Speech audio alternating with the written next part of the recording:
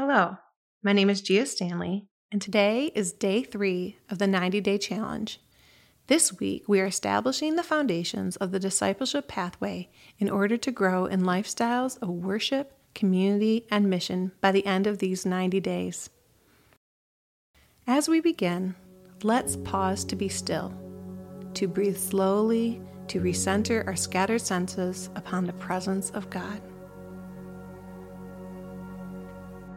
God, as we approach your word, help us to remember that you want to speak with us.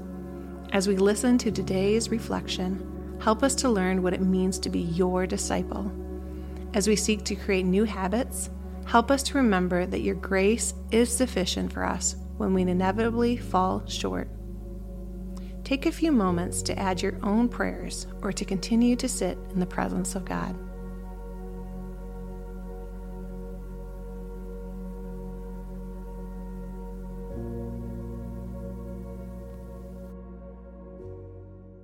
The discipleship pathway is a framework to help people understand practically what it could look like to follow Jesus in everyday life, in any season, in any place, with anyone. Today, we will begin to reflect on the how of discipleship. Specifically, we will be thinking about the first two parts, hearing from God and obeying God. 2 Corinthians 5:15 says, Jesus died for everyone, so that those who receive his new life will no longer live for themselves. Instead, they will live for Christ, who died and was raised for them.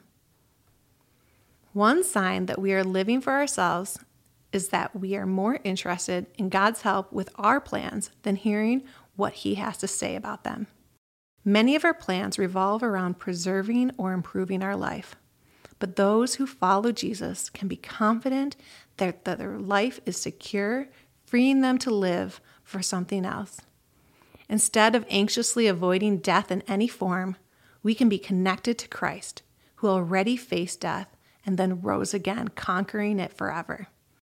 As our hope shifts from our own abilities to Jesus' victory, we find ourselves more open to hearing what God wants and more willing to obey him. There are many ways that we can hear God's voice, but in all of them, the Holy Spirit works inside of us to help us receive it humbly, understand it correctly, and obey it confidently.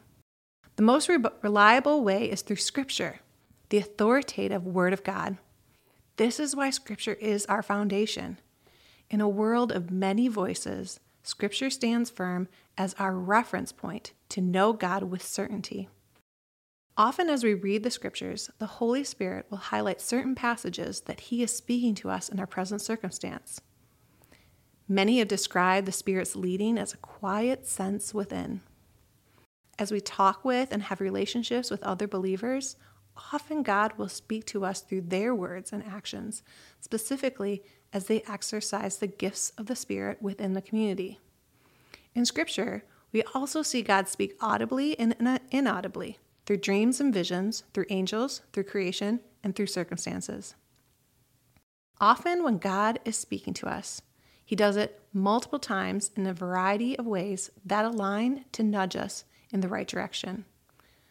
Over a lifetime of following God, we grow in discerning what his voice sounds like and what it doesn't. Calibrating our sense with the reading of Scripture in community is essential, and often sin patterns we won't give up, unforgiveness, or disunity with our brothers and sisters can make it harder to hear God's voice. A general rule of thumb in deciding whether what we are hearing is from God is testing the alignment between the Word of God, the people of God, and the Spirit of God. The Word of God, because God's voice will not contradict what he has already revealed about himself in Scripture. The people of God, because they also have the Holy Spirit and act as a balance to each other. The Spirit of God, because God speaks directly to us as well, and sometimes by intuitive ways that are hard to explain to others. Even when we have confidence we are hearing from God, we should always exercise humility and caution. We are human and fallible. We should test what we hear, especially with the help of other believers.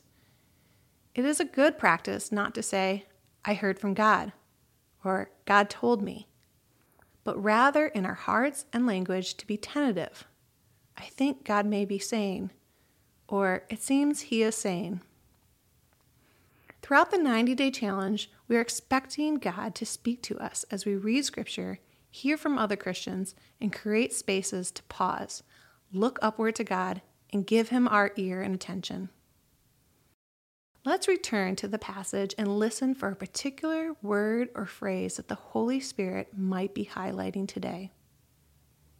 2 Corinthians 5:15 says, Jesus died for everyone so that those who receive His new life will no longer live for themselves. Instead, they will live for Christ, who died and was raised for them. For those who are living for Jesus, the natural response to hearing from God should be acceptance and obedience. His words come to us not randomly, but in the context of a relationship. He is our Heavenly Father, and we obey and submit to Him, not the other way around. As you spend time listening, when you feel like God is pointing something out to you, take it seriously. We don't ignore our friends or our family when they tell us something important. How much more should we pay attention when our Creator, Savior, and King speaks directly to us? That being said, God is not an anxious taskmaster, nervously trying to get you to do something. But when we hear clearly and do not obey, there is a cost to us and those around us. Living for Jesus means obeying Jesus. Holy Spirit, we believe that You guide us into all truth. Soften our hearts to not only hear, but receive and obey Your words. Surround me with brothers and sisters who want to hear You too. Rekindle my desire to hear Your words and point out any way that I'm holding on to sin, unforgiveness, or disunity in my spirit. Take a few moments to add your own prayers or to continue to sit in the presence of God.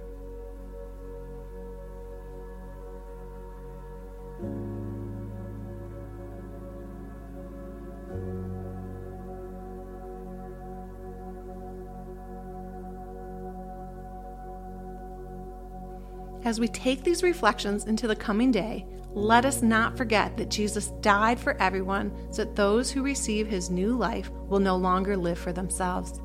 Instead, they will live for Christ, who died and was raised for them. Father, help me to live as Your child, secure in Your love.